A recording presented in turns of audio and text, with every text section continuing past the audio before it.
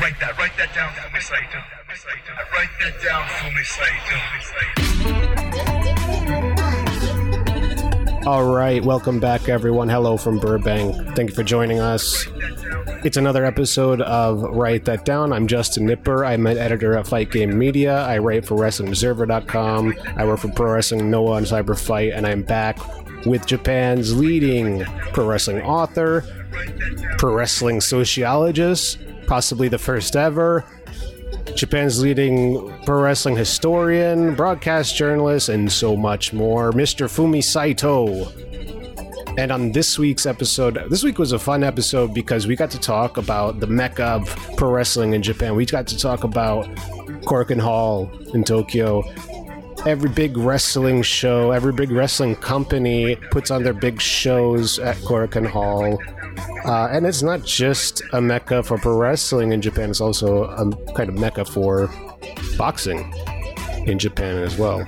We talked about the history, the different locations or versions of Korakuen Hall throughout the years. We talked about Fumi's first experience at the venue, and so much more. I hope you enjoyed this episode as much as I do, or did. So, if you haven't already, please subscribe to the Fight Game Media podcast feed. It's on Spotify, Apple, Stitcher, Downcast, wherever you listen to your podcast. If you subscribe, if you leave a review, all that stuff helps Fight Game Media, and it would be very much appreciated. So, without further ado, let's talk about Korakuen Hall.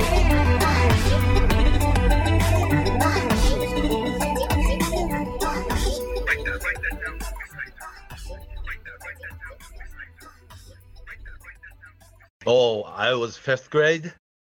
Fifth grade, okay. Yeah, about the first. Oh, of course. It was Nippon Pro Wrestling, Japan Pro Wrestling, JWA, and Baba and Inoki still together. The main event was Inoki and Michiaki Yoshimura against somebody like Dutch Savage and somebody else, and Inoki against Freddie Blassie. Danny Hodge was working, in the middle, and also the Sakaguchi made run in, just coming back from Hawaii, all tanned, that kind of thing.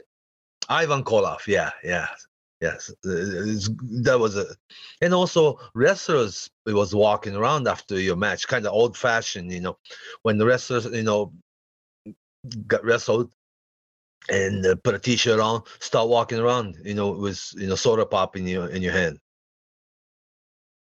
Yeah, my very first live wrestling, of course, was at the Korakuen Hall.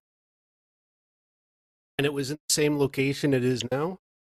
Yeah, exact same location, exact same place. Actually, I think it looked the same. And balconies and what do you call those little step-looking thing? It's a seating, but the bleachers? Bleachers are the same, exact same.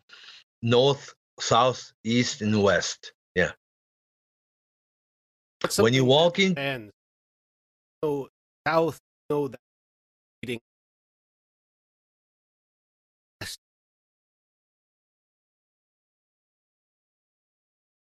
Yeah, when you walk into the building, you are already on south side, and you face straight up, towards, like a straight out. That's your north, and right hand side is east side, and left hand side is west side. And actually, it's so weird, but it's not even actually pointing north or south or west or east. It came from sumo setting. See, if you have like a compass or something in your hand, that doesn't point north over there. It's a building structure. When you walk in, you're already on south, and your straight forward up there is your north. Right hand side is east, and left hand side is west. Much like how Sumo Palace was built. So it doesn't matter. It's actually not facing north or south, in geographic area, but the building is such that the north side, south side, west side, and also it's actually, it's not for not just wrestling. It's multi-purpose event hall. That sometimes, in wrestling, West Side, and the in wrestling setting, you have West Side and the East Side, right? All this, bleacher is going to be up, and they have different setting, like a social dance or gymnastics or the volleyball, or or a lot of dance contests in there. And also, it's basically boxing building that if you see the north side, there's a little step, like a black rubber, on your floor. That's actually wrestling ring. I mean, a boxing ring in half, and you can, bring that part into the center, and there goes your boxing ring. So during the wrestling match, some people are, sitting right on the boxing ring. Did you know that? A little bit.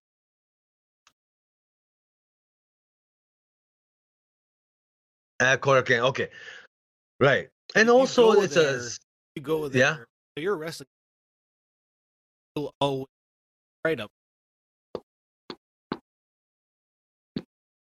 And an old boxing championship belt in the window.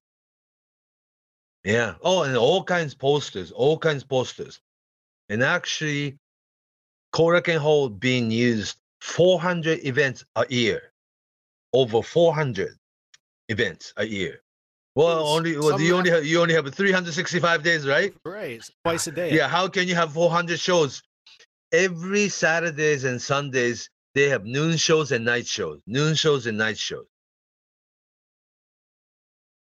And within the 400 shows, 400 events at Korakuen Hall every year, about 170 to 180 shows of wrestling. Big part. Now they call it wrestling is big part of it. But other things are just as important for the building. They have all the boxing, the domestic boxing. Oh, they even have world title match at the Korakuen now. But the boxing shows, kickboxing shows, amateur boxing shows, a lot of other things. Like they do that. Yeah, sure. MMA shows. And also, they used also that the Korakuen Hall, that same buildings, that same floor, they're used for like a TV show studio for Shoten, and that kind of like your talk show, like your old Johnny Carson show kind of set up. Yeah. And they use that, and so 400 dates are booked out of 350, 365 days. So every Saturdays and Sundays, there's like 2 shows. And so it's always there. And the whole complex, if you remember the JR Suidobashi station. Yes. Yeah, you get off there, you start walking over the bridge, right? Mm-hmm. And walk under this little marquee sign. Now it says Tokyo Dome City. The whole complex is called Tokyo Dome City. There's a yellow building right hand to you. There's like a bowling alley and the roller skate thing. And during the winter, they used to have ice skate palace too. And left hand side, you have the Denny's restaurant, the 7-Elevens, and arcade games to bookstore. Oh, they don't have bookstores anymore, but then there's a restaurant. The bookstore would always have a lot of wrestling books right in front.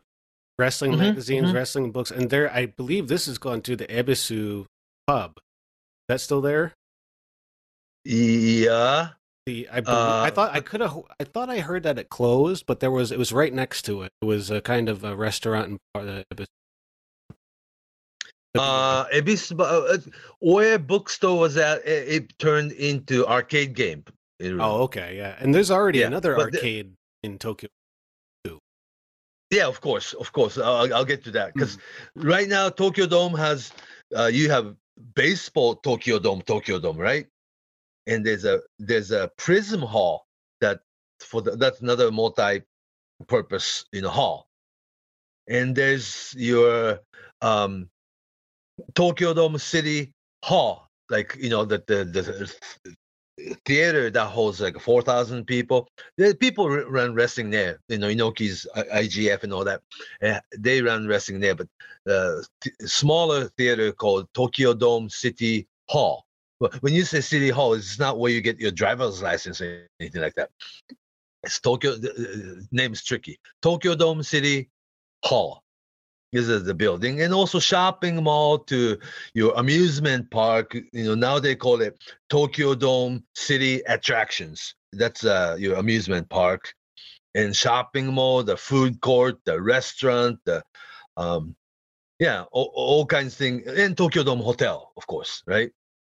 Mm-hmm. And the place where you buy horse racing ticket too. Not the actual horse. Yeah, not the actual horse racing, but they broadcast every single horse race around the country, and you can actually buy your horse racing ticket right there with inside the Tokyo Dome complex. And then you have a building and for your restaurants and sauna, like a sauna and spa, and there's all kinds of things in this within. Tokyo Dome City, they call it. Entire place. The amusement, park has been around since 60s. Yeah, let's go back. Okay. It's really confusing sometimes because where Tokyo Dome is at, it used to be, there's a little bit front of it, but the Korakuen Stadium, outdoor baseball stadium before Tokyo Dome. Home of Giants. Mm-hmm.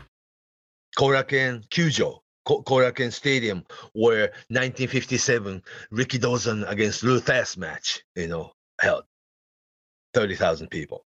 Yeah.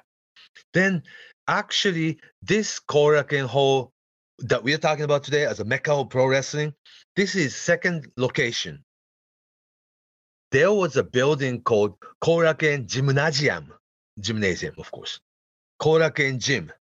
The corner of Sotobori Dori and Hakusan Dori sounds so foreign to you guys. Listeners out there, I'm sorry. There was another location called Korakuen Gym. That's like east side of the station, across the street. That's where KFC's at right now. Oh, okay. Yeah, you see, McDonald's in one side, and you walk across the street. There's the Kentucky Fried Chicken, KFC, right? Mm-hmm. That's where the original Korakuen Gymnasium was at. Yeah. Okay. It opened in 1958. Pretty long history, huh? Do you remember early this year, this Korakuen Hall had 60th year anniversary show? That's right. Early this year. The reason they had this 60th year anniversary was that this Korakuen Gym, the original Korakuen Gym in the corner of Sotobori Dori and Hakusan Avenue. Sotobori Avenue and Hakusan Avenue, where KFC is at right now.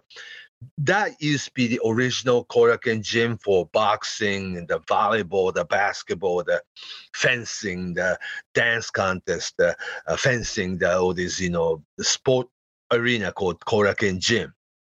And they relocated the place to where we see the Korakuen Hall now in 1962.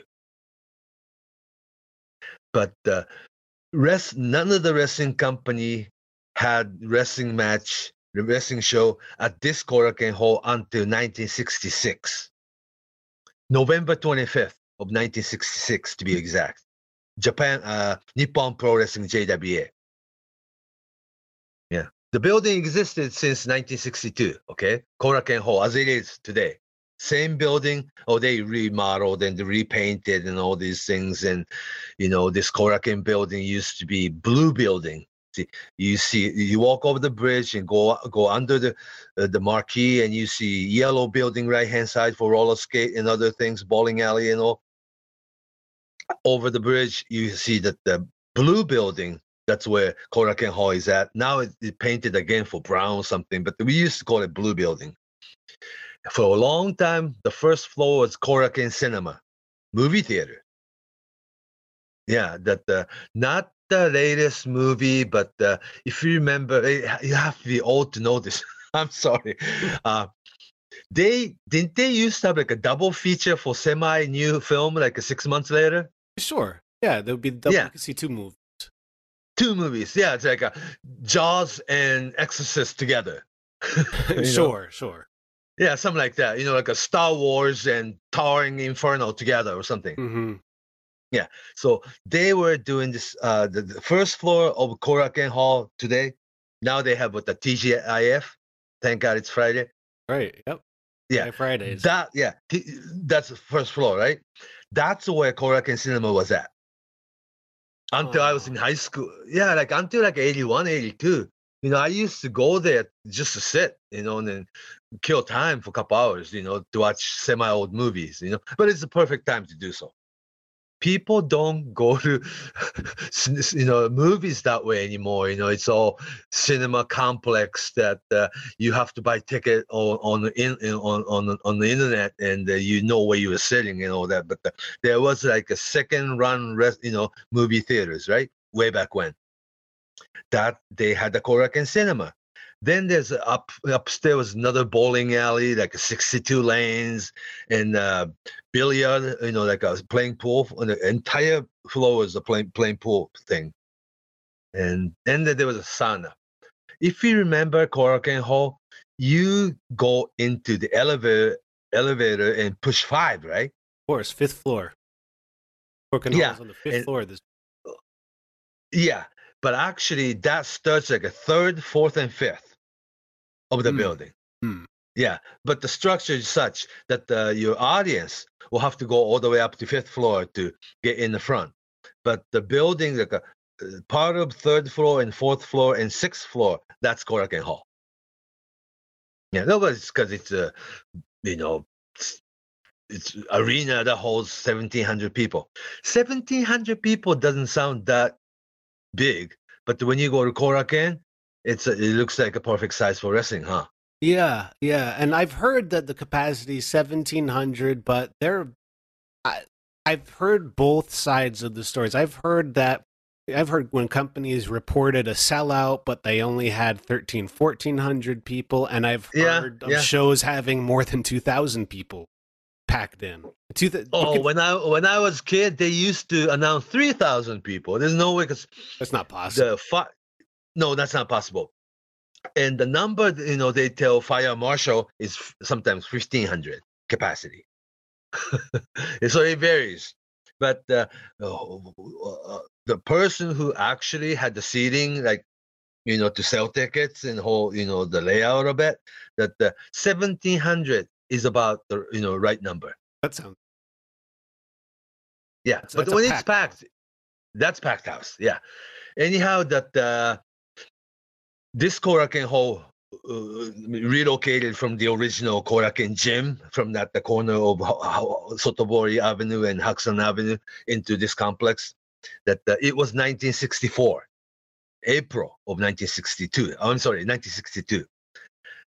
The reason they did not have any wrestling until 1966, like 4 years later, there was another place in Tokyo called Riki Palace. Rikidozan had his own wrestling place, remember? Mm-hmm. In Shibuya. Yeah, I mean, once upon a time, Riki Palace, Rikidozan's dream arena for wrestling and restaurant and dojo and asana and spa and whole, theater thing, like a round, dome-shaped building. It was in Shibuya, no longer there. But it was Riki Palace that it was a center of professional wrestling, okay? Was that the venue that he had it built from the ground up? Yeah. I've seen pictures of him walking around the site when it was being built. You ever see those? It took like 3 years in making, and it was first type of its kind. And Rikidozan designed Riki Palace after Civic Auditorium in Honolulu or something like that. Yeah. So anyhow, that to make long story short, but our stories are always long. I'm sorry. Rikidozan opened Riki Palace in 1961. Okay. And he passed away in December 63, right? Right. So they actually used Ricky Palace for about 3 years. And it went bankrupt at 1966. And when Ricky Dozan was around, business was good. And just as soon as he passed, that it was run by, your Yoshino Sato, the Taiyo Nobori, the Kokichi Endo, and Michiaki Yoshimura, the 4 wrestlers, direct protege of Ricky Dozan, 4 guys. Kokichi Endo came from judo background. Taiyo Nobori and Yoshino Sato came from direct protege of Ricky Dozan, came from sumo and professional wrestling. And Michiaki Yoshimura from college sumo from Osaka. But those 4 guys were like a direct guys underneath Ricky Dozan. They took over the business right after Ricky Dozan passed away. But 3 years later, in 1966, that they couldn't afford the building anymore. They sold it. Yeah. So now that building, remained the same until till mid 70s as Empire, Empire, the arena, so something like that, and that existed, but no more Ricky Palace. It went down. 1966. That's when they moved the wrestling to Korakuen Hall. Mm-hmm. Yeah, 66. 66. And they, oh God, it's such a monopoly mentality mindset kind of thing. That Japan Pro Wrestling, Nippon Pro Wrestling blocked everybody from using Korakuen Hall. Mm-hmm. Yeah. And the international IWE, other or All Japan Women that already existed, that they couldn't use it for a long time. Mm. The reason that the New Japan had its very opening match at the Ota Gymnasium in March of 73, the very first show of Inoki's New Japan Pro Wrestling, March of 1973, you would think you have your first show at the Korakuen, right? Sure. Yeah, but the New Japan was blocked by Japan Pro Wrestling. They couldn't use Korakuen, so they went to Ota Gymnasium. That's still in Tokyo, but if you remember that it was Inoki's against Korogachi, it was still packed. But the very first New Japan card at the Korakuen don't happen until July of 73.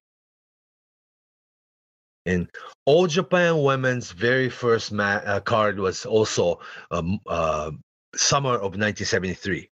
You know why? Spring of 1973, Japan Pro Wrestling, JWA, Nippon Pro Wrestling finally went down. Nice. I mean, for good. Yeah, for good. So it's always kind of political, huh? Because this is Suidobashi, and right next to your Korakuen Stadium, the home of Yomiuri Giants, and the whole complex is you are having, wrestling card right in the middle of your, I don't know, Disneyland or something like that, right? Yeah. Yeah. I guess or there Universal Studio. There's some parallels, I guess, if you wanted to think about the Western wrestling history. WWF had Madison Square Garden, and CMLL. Yeah, exclusive for decades. Arena Mexico. That's the style, isn't it? That was the style of promoting that a lot of these. Yeah, places. but that's so against free enterprise, though.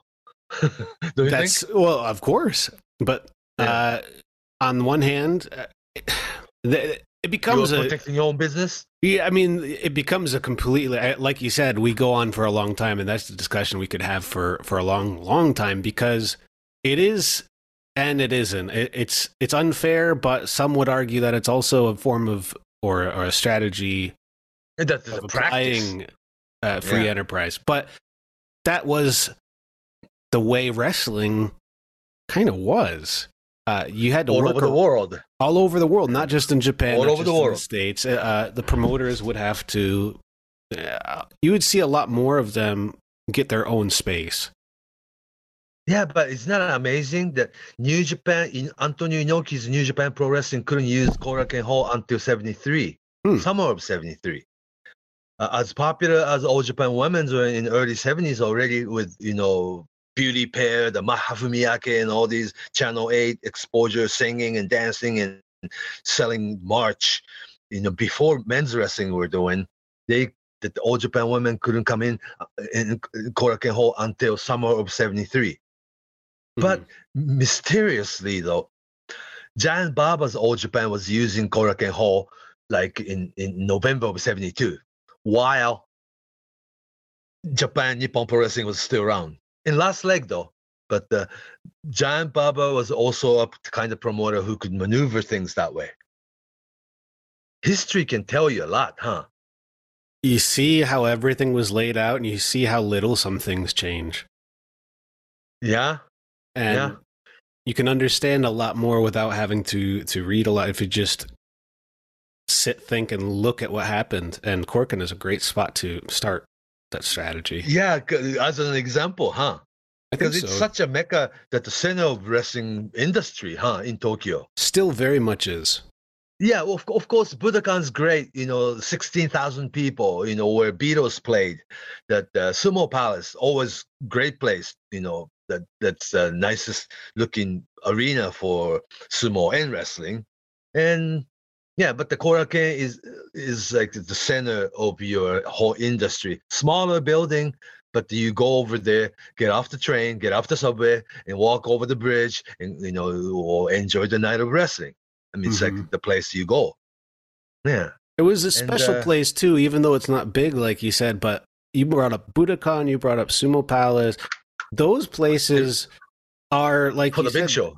Yeah, good for the big shows, but when it comes to pro wrestling, when I think of Budokan, I think of Cheap Trick, or I think of kids Deep Purple or some, or Ozzy Osbourne. When I was living in Japan, when I never been to Budokan. I know it's in the Kudanshita area, but it would be one of the main places that high school and college graduates would have their graduation. Sure, commencement. Yep. So it's always Budokan's always being used. Sumo Palace it's a sumo hall first. Sumo, it's a home of sumo association. So I think Korakuen Hall is extra special when it comes to pro wrestling because it is the mecca for pro wrestling, and I think there's also an argument for boxing as well. But they've been able to maintain and share the space and have their own histories. But I think that's one of the reasons why it is so special is that, and also right after off your the JR train, Suidobashi station, you walk just 2 minutes to go there, and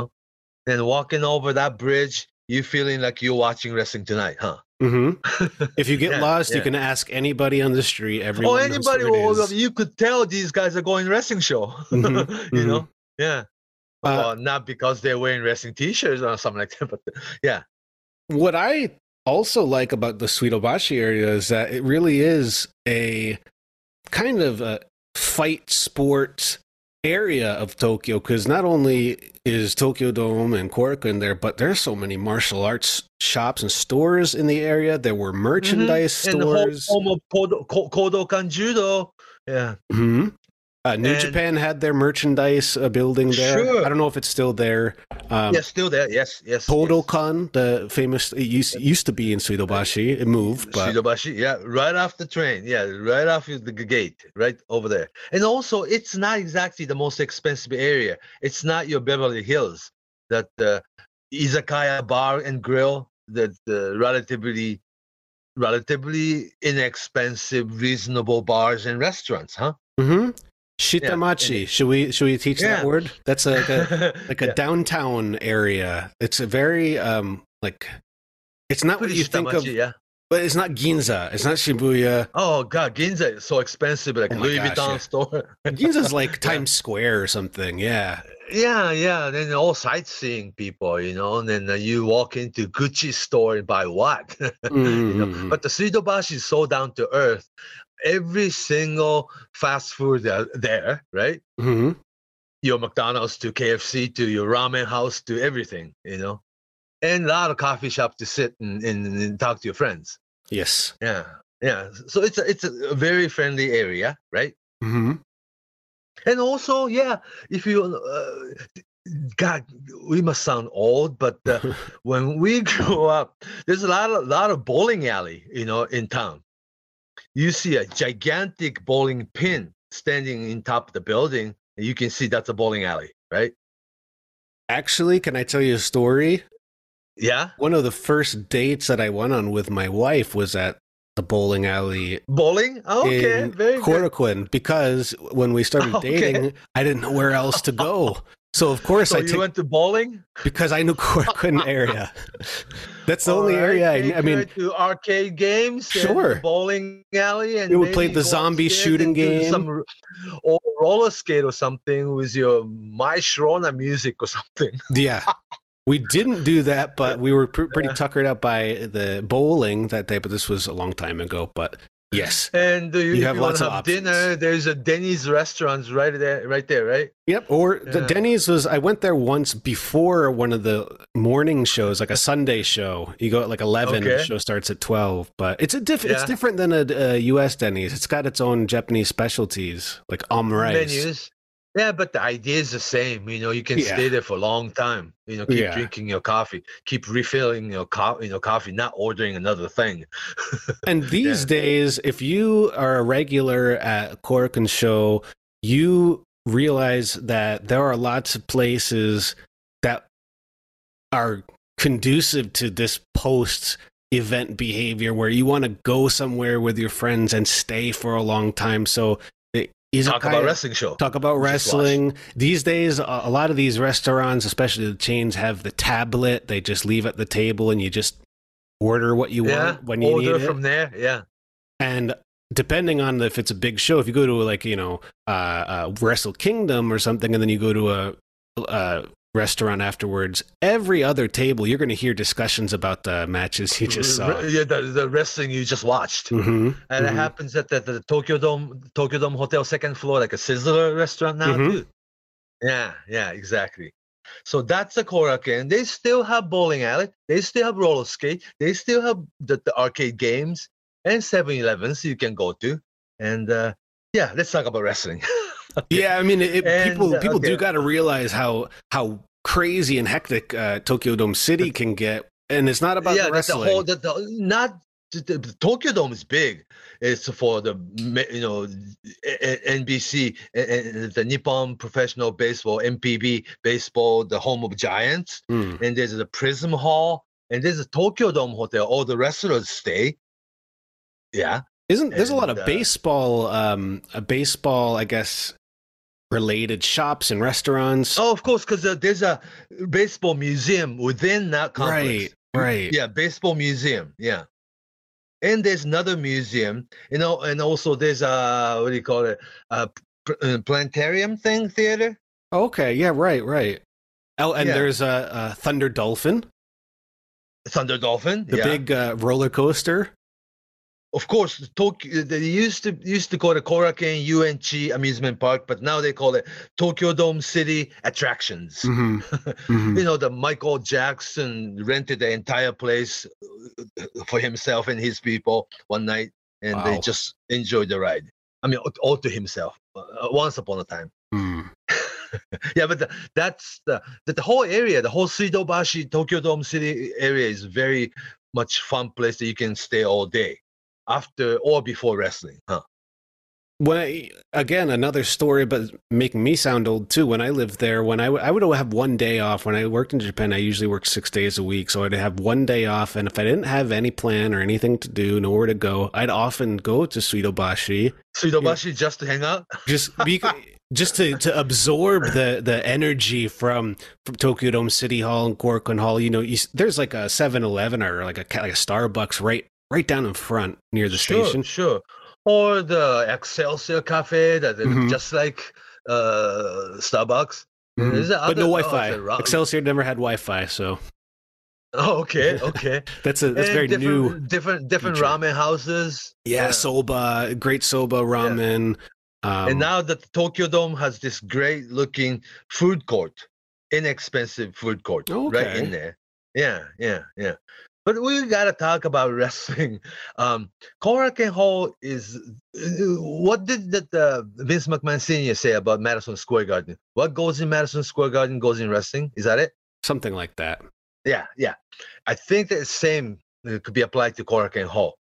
For instance, legendary Abdullah the Butcher had his first match in Japan at Korakuen Hall in 1970. His debut match was at Korakuen. Abdullah the Butcher. 1971, Mil Mascaras. His debut match in Japan was at Korakuen Hall. 1979, Bruiser Brody's very first match was at Korakuen Hall. Isn't that interesting? It's the starting point for a lot of famous talent. And the night that the Jan Baba and Dick Baya, the Destroyer, made his made a tag team for the first time, but way back in the 72, 73, that was Korakuen Hall also. In 79, there was Harley Race against Abdullah the Butcher NWA title match. That was at the Korakuen. Yeah. And later on, okay, Great Cup 1983. Fast forward a little bit, still all time, but the 83, Great Kabuki debuted at the Korakuen Hall. See, he was not Great Kabuki in Japan, and he went to America and became Great Kabuki in Dallas, right?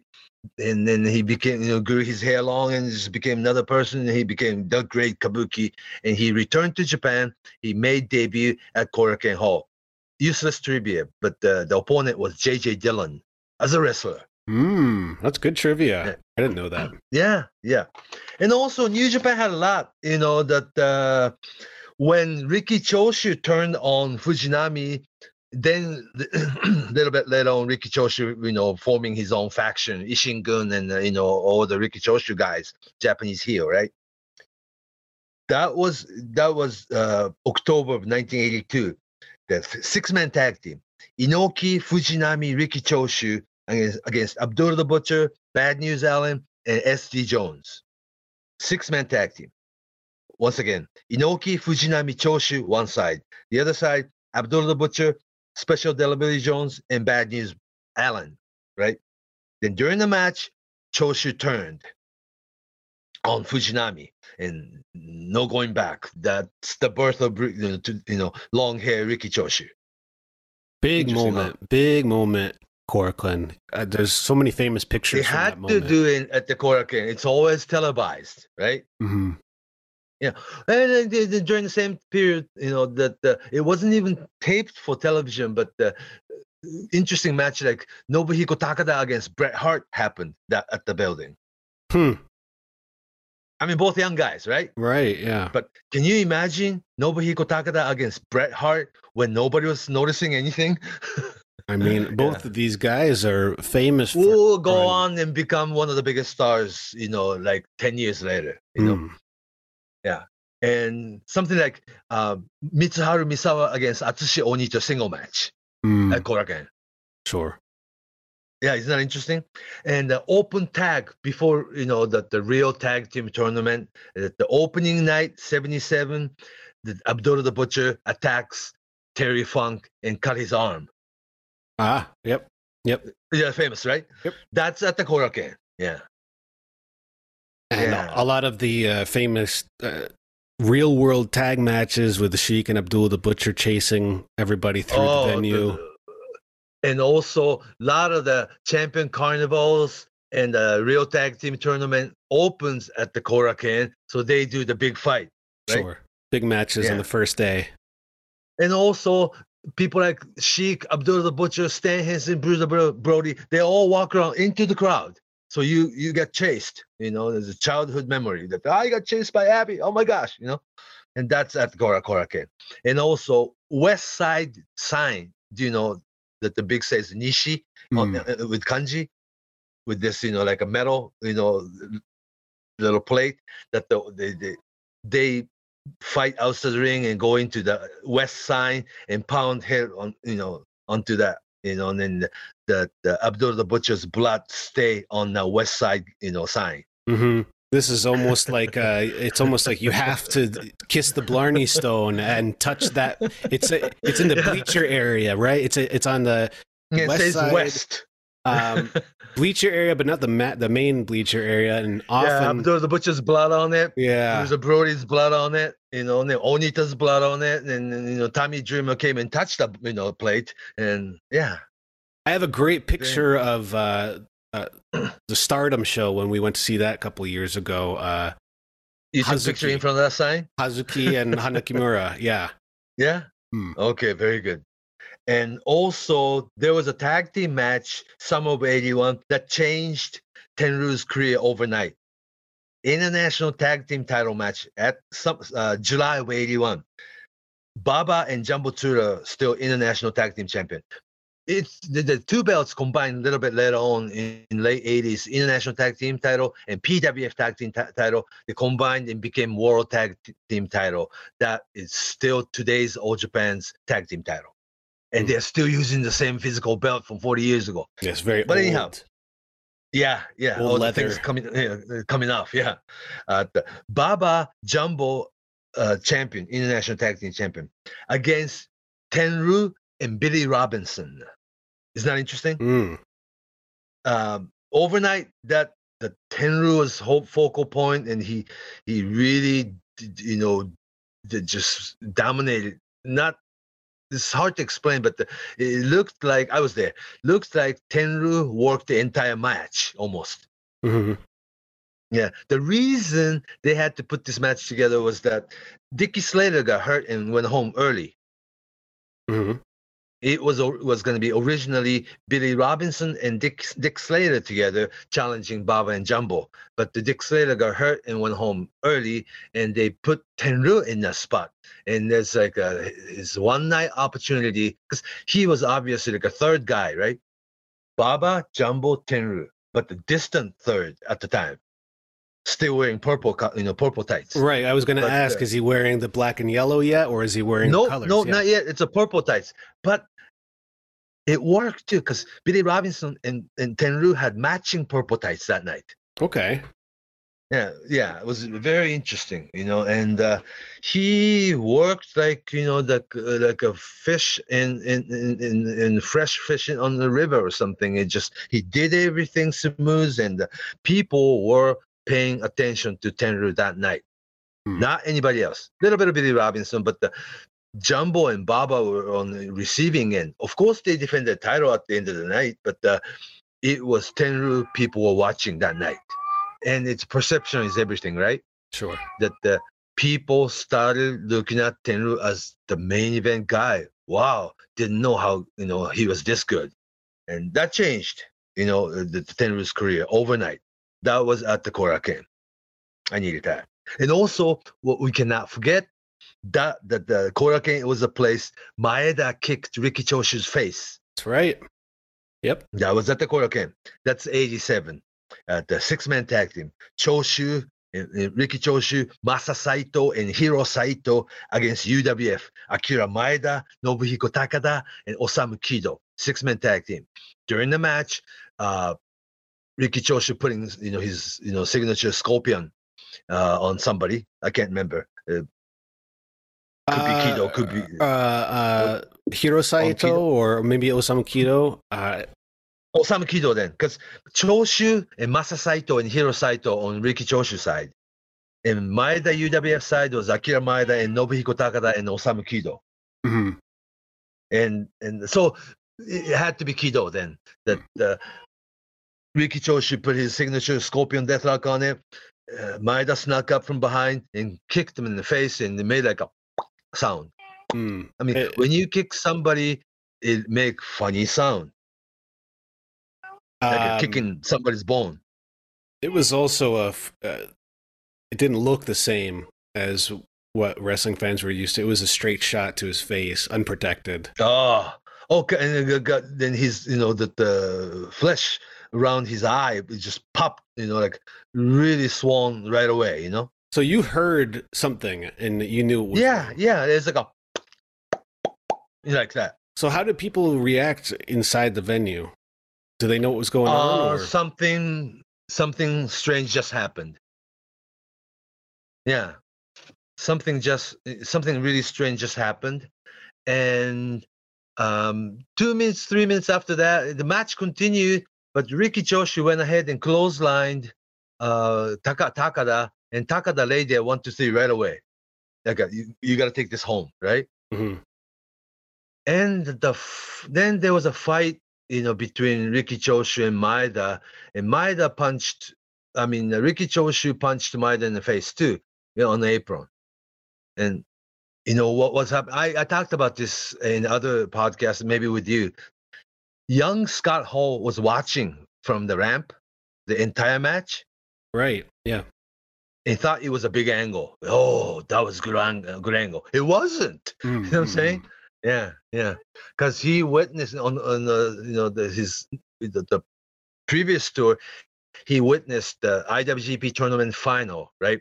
Inoki against Masa Saito, and Inoki beat Masa, of course, to win the 5th annual IWGP tournament, 1987. Then that night, the IWGP became the championship belt, not the tournament anymore, but the championship to be defended. Then Riki Choshu come in and challenge old guys, right? And Fujinami joins, Maeda joins. Now you have now leader against new leaders. That Inoki, Sakaguchi, Masa Saito, Fujiwara on the one side, older guys, and Riki Choshu, Fujinami, Maeda, Kengo Kimura, Kuniaki Kobayashi on the younger generation on the other side. Therefore, that the generation battle begins, right? And that was the big angle right after the final match in the tournament, in the final match. And young Scott Hall witnessed everything and said, "Oh, this is one big great angle, man." And it later on became NWO idea. That's right. Yeah. So Maeda kicking Riki Choshu's face in the ring happened at Korakuen Hall. We're talking about Korakuen Hall tonight. If you remember Bruiser Brody with suit and tie, quitting All Japan and showing up the Korakuen Hall of New Japan show. Showed up that was also with Inoki in the ring. He was, I think, the only time I've seen Bruiser Brody wearing a suit and tie. Right. That was at the Korakuen Hall, of course. How about, I don't know if this was at Korakuen, but what about the night that Brody left New Japan and Fujinami got his big chance? That was a Sendai. That was Sendai, okay. Yeah. They got off bullet train on their way to Sendai and took the another bullet train going back to Tokyo. Yeah, that was in Sendai. Yeah, not the Korakuen Hall. See, they usually open big tour at Korakuen, but the final night is somewhere big, like a bigger building. Usually, and even still today, you see that pattern with promotions like New Japan and Noah and even All Japan and Stardom. Stardom will have their big shows there. Yeah. It's like a Madison Square Garden, or it's where you got to go. Oh, I don't know, Dallas Sportatorium or something. I don't know. Yeah. Right. Yeah, something like that. And I'll continue with this Maeda kicking Riki Choshu's face. It was November 19th, 1987. Okay, November 19th, 1987. That happened. Very shocking night, right? Just 3 nights later, 1987, November 22nd, 3 nights later, right? All Japan ran the show. The opening of tag team tournament. Stan Hansen, Terry Gordy against Bruiser Brody and Jimmy Snuka. That was just about the only time Stan Hansen, Brody a match against each other in Japanese ring. Only 3 nights later, you just saw something really shocking for New Japan show. Very same building 3 nights later, that they had the Stan Hansen, Terry Gordy against Bruiser Brody's the Jimmy Snuka. Different world, huh? Completely. Yeah. And I was there both nights, and it's the same building. And some audience overlaps, but the New Japan audience, like a loyal New Japan audience to very loyal All Japan audience. And the atmosphere is different, very different. Same building, no, but the ring looks different. The music's different, lighting's even different, and but it's same Korakuen Hall. So it was like 3 nights later. I was both places. Like you almost get casual because you go there so much, you know. Sure. But it was like, wow, this is like the same place, you know. This Maeda, the UWF style Maeda, just kicked Ricky Choshu's face, and it was really strange. And 3 nights later, very American style, Giant Baba's atmosphere. You know, that the first encounter ever for Stan Hansen against, it's a tag team match, but the Stan Hansen against Bruiser Brody, and everybody remember this whole sequence that as soon as they get in the ring, you know, do the big shoulder block to each other, and crisscross running up, you know, both guys coming off the rope. That Bruiser Brody give a big giant boot that stands and ducks, and then comes back with his lariat. Bruiser Brody ducks, and the double shoulder block again, and both guys roll out the ring. It's like, you know what I'm saying? Yeah, and what you brought up, I mean, that and what happened with Maeda and Choshu, that all happened in the same week. But that's one of the special things about Korakuen is over the years, it would become this house to all different kinds of styles of pro wrestling. And as we said, that was 87. So 89, 90 is when we started seeing more of the hardcore deathmatch promotions popping up. And we saw lots of, we saw people using Korakuen in a different FMW way. also Sure. used, Onita's FMW got big at the Korakuen. Yeah, used Korakuen as their home too. Yes. And from his matches with Aoyagi? That happened. Yeah. That was, I If remember. it wasn't for that karate guy, Aoyagi, that there had never been FMW. Yeah. Mhm. Right. I mean, there used to be people that would jump off those balconies and Like Matsunaga? Jun Kasai, Yeah. Oh, okay. Kyoko That's Kimura. Yeah, I did that once. Yeah. Oh, wow. But they can't use the balcony like that anymore. Right, and they can't light each other on Against fire anymore. building regulation, you know? Yeah, I remember there was one dangerous situation. I think it was Shadow WX, or was it him, or Okay, Shadow Double X. Okay, like a Big Japan. Big Japan. There was an issue. There's an incident with fire, Oh, because it's a fire. I mean, you're actually using flame in the ring. and it got out of control, and it became way too dangerous. So I think that's when they stopped. And doing that. also, you have to notify the fire department if you're using fire, right, in that Right. building. Right. And I don't think the flame itself is not allowed in that ring. I mean, not at the entire building. Interesting. Yeah. Yes. And I did some homework. Which Japanese superstar actually debuted at Korakuen Hall? Okay. Jumbo Tsuda, after spending 7-8 months in Amarillo, Texas, and I'm sure he had about 100 matches in under his belt.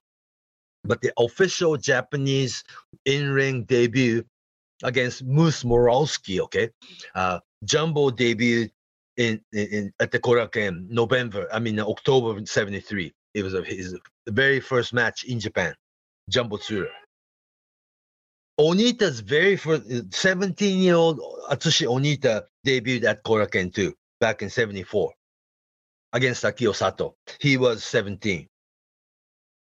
18-year-old Satoru Sayama, years before Tiger Mask, he debuted at Korakuen. Keiichi Yamada, years before Jushin Thunder Liger run, he debuted at Korakuen, 84. Kensuke Sasaki, he debuted at Korakuen, 86. Kenta Kobashi, December of 87.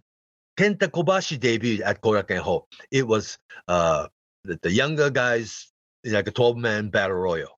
Not the single match situation, but interesting enough that the Kobashi debuted at Korakuen during the battle royal. So a lot of promising talent, like future superstars. I think that the promoter or Baba or Inoki or somebody who's running the show, they make sure that these future superstars get the first look at the Korakuen. Isn't that interesting? It's almost like a rite of passage. You have to somehow make your way through there. Yeah, because you are, working in front of the smartest audience ever.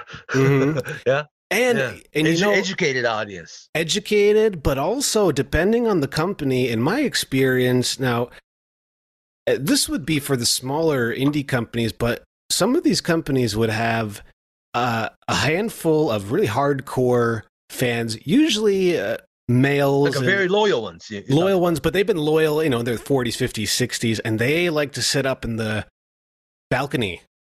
And those guys, especially at like a big Japan show, they would be really funny, but also very harsh on some of the wrestlers as well.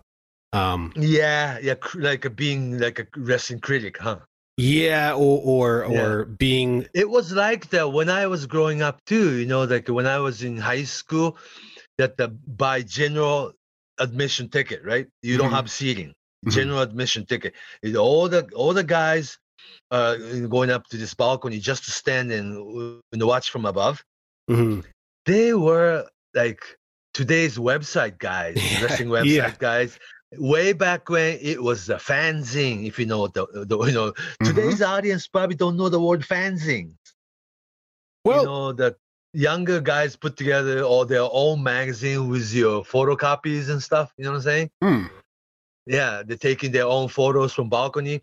Those crowd, those audience, like a hardcore audience, but like they think they're half smart, right? And those audience, yeah. Oh, I was going to say, I just remember them. They do that, and they lay into some of the younger wrestlers, make sure that they, pay their dues, and they tell the other wrestlers, like lay it in or hit them harder or something. I remember Daiichi Hashimoto always got a hard time from guys up in the balcony. I guess because nothing will be handed on silver plate kind of thing, right? Yeah, and they're the gatekeepers, these guys. Yeah, so it's like all through 70s and 80s, they were like a fanzine audience up in balcony, like all being like a wrestling critics. It's kind of like if you ever watch the Muppets, it's those two old guys that sit in the balcony. You ever watch the old Muppet show? Sure. Kind of like that. Yeah. Making comments. Cynical old men making comments, yeah. But I always enjoyed that too, because it was its own special little part of the show. It never went over the top or like over the line, but it was consistent. And also, after all, they are the most loyal audience too. They're at every show. Yeah. Yeah, they never go away. And they're the ones spending money, buying everything, watching everything, so. One thing do you remember All Japan January 2nd, 3rd tradition? Of All Japan running Korakuen, back to back on January 2nd, 3rd. Yeah. That tradition started 76. Okay. Yeah. And now that the 01 or Pro Wrestling Noah, they run January 1st, the New Year's Day, right? So it's no big deal. Well, it's a big deal, but the January 1st in Japan, you don't do anything, right? No, it's a day of rest. No businesses are open. It's a big holiday. Like a Christmas Eve, that you stay home or bored, but you stay home with your family or your parents, or you just stay home January 1st, But the tradition was broken in 1982 when New Japan had January 1st show at Korakuen Hall. That was 82. That Antonio Inoki against Roland Bach. But maybe most of the listeners out there are not familiar with Roland Bach, right? No, not unless they're from Germany. Yeah, he's almost like a backstreet promoter. See, when you hear about Europe in wrestling from Europe, you think about people like Otto Vance, right? Sure. This guy was a wrestler and promoter, and also went to like a Mexico Olympic, and it's just a tough guy, but it's not a mainstream. And the Inoki toured Europe under the Roland Bach promoters, his running his show, and Roland Bach beat Inoki in Stuttgart in West Germany, then West Germany, that he became big deal, that let's invite Roland Bach over, that he's a mysterious wrestler who beat Inoki in Europe. Anyhow, they finally had single match against Inoki in Japan, January 1st, 1982. Triple feature, Inoki against Roland Bach, Fujinami, now heavyweight, against Bob Backlund, WWF title match. And guaranteed great match, Tiger Mask against Dynamite Kid. Wow. Triple feature. I mean, that's a great card for that time, right? Absolutely. Yeah, that was, and also Korogachi against Fujiwara exhibition. Wow. Yeah, and actually, historically, that was like one of the very last match Korogachi actually had. Yeah, and then what the almost 60-year-old Korogachi actually had perfect German suplex and beat then not so well known Fujiwara. That tape exists somewhere. Yeah. And also, I can't forget, Stan Hansen against young Hulk Hogan only happened when you hear about the Stan Hansen against Hulk Hogan. That will go all the way to 1990s Tokyo Dome Wrestling Summit, right? Mm-hmm. But the very first Stan Hansen Hulk Hogan match happened at the Korakuen, non-televised. Interesting, huh? There's a lot of matches that happened either non-televised or they were taped, but the channels that own it never released it or only played it once. Right. A lot of hidden matches. It was Hulk Hogan's very first tour to Japan. It was like May of 1981. Hulk Hogan is becoming more of a star with the experience with like a series of Japan tour and just getting to become main event guy. Then he was basically under Stan Hansen's wing. It was Stan Hansen and Hulk Hogan was tag team partner for a while, and Stan Hansen against Hulk Hogan happened at Korakuen Hall. That Stan Hansen won count out. Didn't even pin him. Taken care, huh? I mean, being taken care. Korakuen was where the big. Yeah, I guess they tested it. Right, like you have to do it. You have to do this in front of the actual audience. And Korakuen should be like a perfect place to how people react to certain things. Because, like you were talking about, they're the most educated of the wrestling fans in the area. I mean, you can't test the same big ideas out in Gifu or something, unfortunately. Right. I mean, not a knock to the way out city, in the but countryside with no information or no serious fans there are serious fans everywhere, but at the Korakuen, you'd be watched by eyes. Mm-hmm. Yeah. And that's where all the journalists were, and that's where all the photographers were. Right. Yeah, photographers were, and journalists were. Yes. Yeah. But the TV stations were there. Right. Yeah. TV people, and the ones who's not writing that match, they're still there. You know what I'm saying? Mm-hmm. Yeah. So Stan Hansen, Hulk Hogan single match, non-televised match happened at the Korakuen, and bootleg tape actually exists of that match. I bet. More and more videos pop up as years go on when there's YouTube, Dailymotion. They're there. But this Hulk Hogan Stan Hansen first match ever at the 1981 situation was handheld by somebody. Right. You know what I'm saying? From like a tape from the audience, somebody really like a camcorder. Yeah. Yeah, like your home video type. But now it's on YouTube somewhere. It's not weird. I mean, it's been 40 years, and you can still watch this match, and it's actually like very interesting how they do things with each other. I mean, like testing things, and how Hogan was like a working babyface type, and Stan being total heel, and the psychology was there. So they have been testing things. Yeah. So that I need to needed to bring that up. There's so many things, so many matches, important matches. That the second version of UWF, reincarnation of UWF style, Akira Maeda against the Kazuo Yamazaki, and both guys in their prime, they had their first UWF match over, at the Korakuen. And that was a couple years before that, like in December of '84.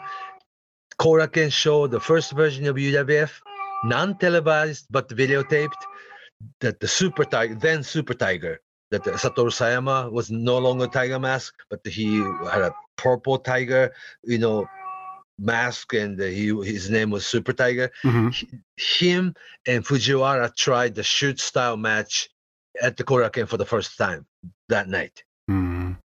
I mean, like, stop bouncing off the rope anymore. No more drop kicks. No more good-looking suplex. You wrestle, submission, kicks, and the convincing suplex, but not the pin, but to go into the submission hold, and then you escape to the rope. Then people start clapping, because they didn't give up. It's just they tried the new style that night. It was December of '84. Super Tiger, Satoru Sayama, and Fujiwara did almost like a big experiment. They had to do it at the Korakuen Hall. It was the experimental. It was where you would experiment. It was where you would have your biggest, most important matches. It was the sacred ground. It was a laboratory. And we got to mention also that I think some of that special age of All Japan women came to Korakuen. And like every other weekend, Sunday noon show, it was packed. And also during the Crash Girls era, that Chigusa Nagayo and Lioness Asuka, that was completely different crowd. The teenage girls, Sure. Yeah, it was always packed. Yeah. 82 on to 88-ish. Yeah. 83, 84, 85, 86, on to like 88. Yeah. They had this Crash Girls boom period. And the Korakuen Hall was a place, yes. Yeah. I'm glad you brought that up.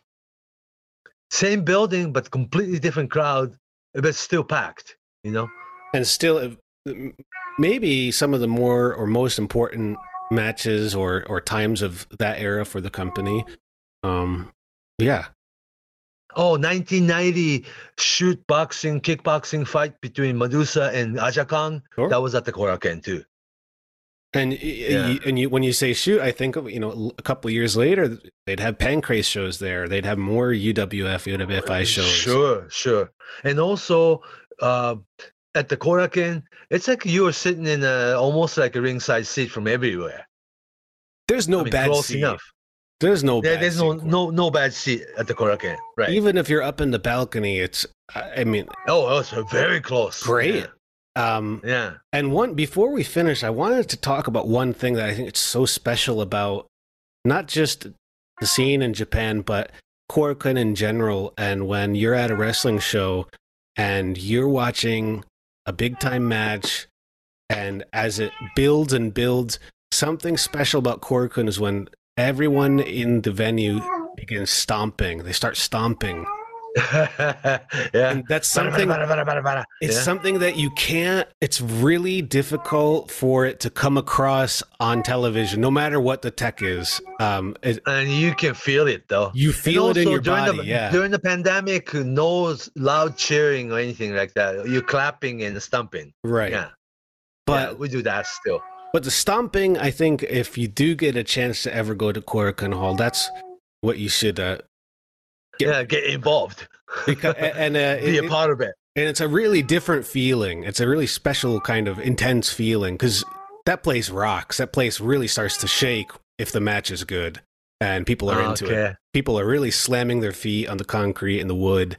And I just have memories where you feel the whole venue vibrating through your body because of the stomping. You do feel that you're part of the show too, huh?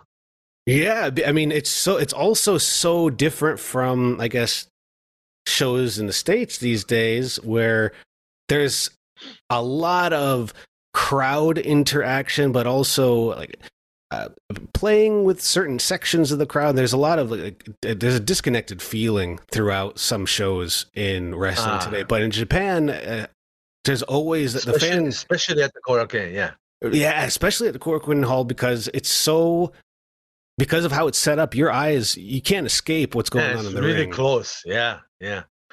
Now that we talked about okay, go ahead. Oh, I was just going to say, even if you go out to the front hall to buy merchandise, go to the bathroom, you hear everything that's going on. Right.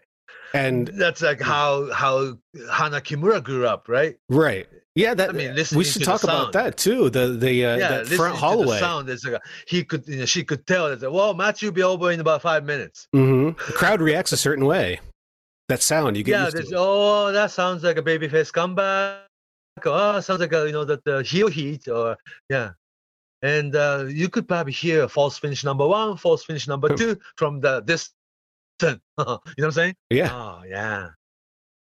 And it's like we talked about All Japan, Nippon Pro Wrestling, All Japan Pro Wrestling, New Japan Pro Wrestling, UWF style companies, FMW, and All Japan Women and other women's wrestling. But now it's actually, you see, we have like over 100 wrestling companies just out of Tokyo, right? Mm.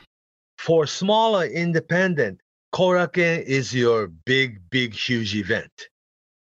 That only happens like once a year, for smaller companies, because it's like it's a privilege and it's a really like honor to run your show at the Korakuen. It only happens once a year or so, for a smaller independent company. So that's your Budokan show kind of thing. Mm.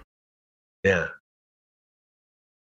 Like we said, there's like 180 shows at wrestling shows at Korakuen every year, then so now that the New Japan runs Korakuen like 50 times a year, usually you get 2 days back to back, sometimes 3 days back to back. And today's New Japan Pro Wrestling don't run any like a Big Angle or anything like that at the Korakuen. It has to be a bigger place, But for a smaller company, that's your like, yeah, a premier, big, decorated, like a big show. That's Korakuen. The feeling is still there. Yeah. Of course. Yeah, it feels special. Yeah, but then, New Japan is becoming more and more like a WWE-ish, that they don't bring a whole lot to your Korakuen show. It's your house shows. Seriously, today's New Japan, when you go to New Japan show at Korakuen, they'll give you like a showcasing, all the talent, like a 6-man tag team, 8-man tag team, 6-man tag team, 8-man tag team, 6-man tag team, 6-man tag team. And then you have, 50 guys working the show, but it's all 6-man tag team and 8-man tag team. And it still show ends right at 9 o'clock. Mm-hmm. Yeah. So it's different feeling. Usual. Yeah, another day. Yeah. Yep, another day. Yeah, another day. But the special feeling about Korakuen for this wrestling industry and wrestling community and the whole wrestling fans, that the feeling for Korakuen is still there. Yes. It always will be. I mean, there's no place that's like it. I mean. Yeah, it's getting older. Like we said, it opened back in 1962, and earlier this year they had 60th year anniversary show, and both New Japan and All Japan sending guys, for that in a promotion show, and all the different company worked the show, and because Korakuen Hall is such a special place. Yeah. Go there if you ever can, I suppose. That's my advice. Yeah, when you go to Japan, you have to go to Korakuen Hall. Yeah. Even if there's not a show, I mean, you can just go right up and check it out. Yeah, I think so. Yeah. I just take picture in front of the wall or something. Oh, and then the graffiti on the stairs. Right. All the past wrestlers and fans and everything. Or the graffiti. People write shit. Mm-hmm. And they don't erase it because it's like art, right? There's stuff that's been there for years. Years, and it's still there, and then just talk about, different era, and sometimes bad, sometimes good, because it's kind of like your internet bad-mouthing kind of thread sometimes. Sure. So it's interesting to read all those, old graffiti, but they don't erase it for some reason. Because it's historical, huh? Piece of history. So if you don't take elevators, make sure you walk, just walk through this big stairs all the way to 5th floor, read all, the graffitis on the wall. And that's also part of the show almost. Yeah. And I mean, there's a good chance you'll get stuck in that area too, because that staircase and front hallway, depending on the company and when you get there, it can be packed like you're on a subway. I mean, you can't really move. Yeah, right. Yeah, it's dangerous during the pandemic. Yeah, but I usually take stairs. Yeah. The stairs are fine. It takes you right out to where that bridge that we talked about is, and Easy to get around. Easy to get around. Yeah, and it's a Korakuen Hall. Now that they have TGIF on the floor, in the first floor, but I always remember Korakuen Movie Theater, and the second floor, big Chinese restaurant, and right in front of the elevator, Teenage Ultimate Dragon was doing all the flips and dives, and before he was wrestler, to showing off to other kids what he can do. That was Teenage Ultimate Dragon doing it. Oh my gosh, yeah. It's like where you go to get discovered, I guess. You got to go to Korakuen. It's like the Hollywood letters. I guess, yeah. So yeah. If you want to make it. Lots of memories, yeah. Lots of memories for me, too. I think everyone has a very distinct history with their own experiences at Korakuen Hall. And you do remember that was my first match, first card, first show at the Korakuen Hall. I was 17 or I was 15 or, when I came to Tokyo for college, I was finally able to go to Korakuen Hall. You know what I'm saying? Yeah. So wrestling friendly city, Suidobashi. Suidobashi, yeah. Yeah.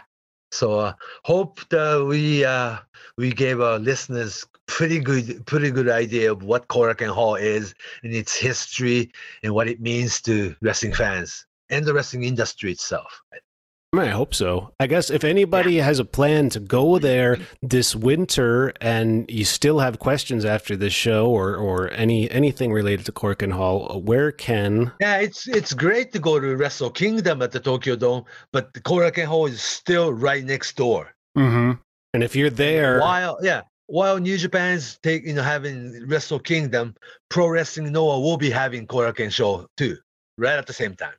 All Japan will probably run a show. It'll be busy. Yeah, the next morning. Yeah, very much so. All through end of December into January, because there's some shows or 2 shows sometimes every day at the Korakuen. That's right. Same as during Golden Week too in the springtime. The Korakuen is usually filled with shows. Oh yeah, every night, some wrestling. Yeah. So we have questions or we want to talk to you about it. Where can we reach you online, Fumi-san? On Twitter at Fumihiko Dayo, Fumihiko Dayo, Fumihiko Dayo, or just Fumisaito on Facebook. And on Twitter, I'm at Justin M. Nipper, Knipper. And that is it for now. That's Korakuen Hall. Until next time, Fumi, take it away. So long from Tokyo.